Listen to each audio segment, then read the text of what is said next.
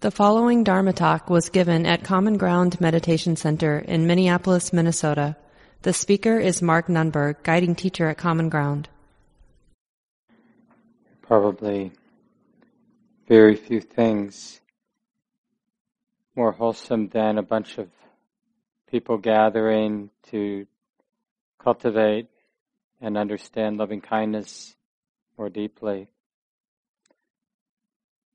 So we should feel really grateful to have these 2 weeks together to do this.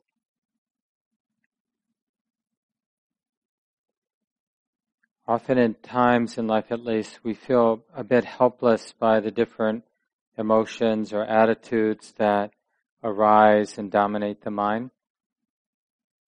And it can seem that whatever I do to have a different attitude, change of mind, that it either doesn't work or maybe does just the opposite. So we're here, both, probably most importantly, we're here these 2 weeks. This is obviously a short Buddhist studies class. Every 6 years we have a longer class on loving kindness, but then we try every year to do at least a couple weeks just to keep developing our skill with these beautiful attitudes of mind of loving kindness and compassion, appreciative joy and equanimity. And first and foremost, our job as we take up this 2 week of study is to realize that there already is this attitude. It may take a lot of, at least in moments, a lot of uncovering to once again recognize or realize that this heart is capable of connecting, capable of non-aversion, non-irritation, non-judgment, capable of being gentle and tender. So that's our first and foremost task, is to recognize that basic goodness of the heart, it's already here.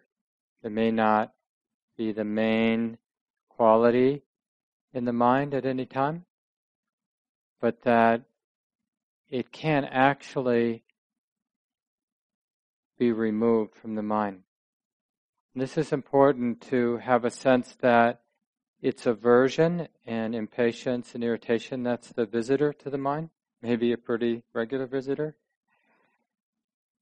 But whenever aversion, irritation, frustration, impatience, hatred, whenever that leaves, passes away, ceases in the mind, what's left is a mind that isn't discriminating, isn't throwing anybody out of the heart. That's the natural state of the mind. It actually takes that visitor of aversion, that activity of aversion, to become mean-spirited or to be lost in ill will. Ill will is something we have to do. Sometimes it may seem like ill will is our sort of baseline of the mind or baseline of the heart, but it's not actually what we find. Most of you have done some loving kindness practice before, but we'll go through a relatively traditional formulation now for the guided meditation period. And then I'll do a few more nuts and bolts afterward and talk about loving kindness a little bit more, and we'll have a group discussion tonight. But there's a lot of room for creativity about finding that seed, that basic goodness of the heart, and in the same way you would blow on an ember or create conditions for that warmth or that movement of that natural movement of the heart, finding a way to set it in motion. And then once we have a sense of what that feels like when compassion or love or joy, appreciative joy is in motion, then how do we keep that theme in mind? How do we keep that attitude of mind going as we go through the day? All the twists and turns, go through the week, go through the month, go through the rest of our lives.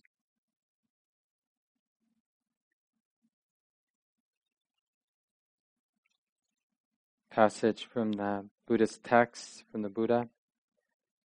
Wherever I go, I am unafraid. Wherever I sleep, I am unharmed. The nights and days do not burn me.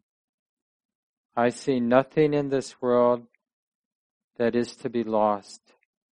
Therefore my heart dwells in goodness and kindness to all beings until I fall asleep. So he's referring to his own mind and heart. So this is the fruit of our practice, to be unafraid and to literally rest in a state of kindness. And what's important as we do the formal reflection, we're creating a structure to remember loving kindness and to sustain it and to be willing to be a little creative. But remember that the object that we use to help remember that this heart is capable of love and feeling close and having a good wish for another being, even though we'll bring another person or even a group of people to mind, the love actually isn't about that person or that group of people, although it can be really helpful to bring your cat to mind, your auntie who really took care of you as a child to mind, or whomever you're going to bring to mind. It can be quite useful to bring that to mind, but make the distinction in your own heart, in your own mind, that the actual warmth and that actual attitude is independent of the object, the person you have love for. Love is its own thing, because the whole point of the practice is to get to the place where it's very clear in the mind that that joy, that compassion, that love, the equanimity is its own thing. It's independent of who we love, more that we love, or that there is love, there is joy, there is compassion. And it's like looking for objects. Like the love is looking for something to love, and actually anything will do. We can appreciate literally an infinite number of things right now, just being here together in this room. We can appreciate the pants. We can have a tender relationship to the way the knees, in my case, make contact with the cushion. The visual form of seeing you all in the room. Right? There's so many, even that one experience of seeing. There can be joy in the seeing. There can be a tender compassion as I sense that everybody here in this room has their own share of sadness and insecurity. Right? So there's so many different ways.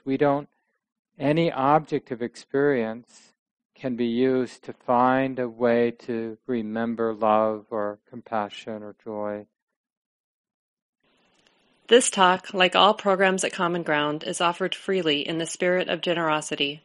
To learn more about Common Ground and its programs, or if you would like to donate, please visit our website, www.commongroundmeditation.org.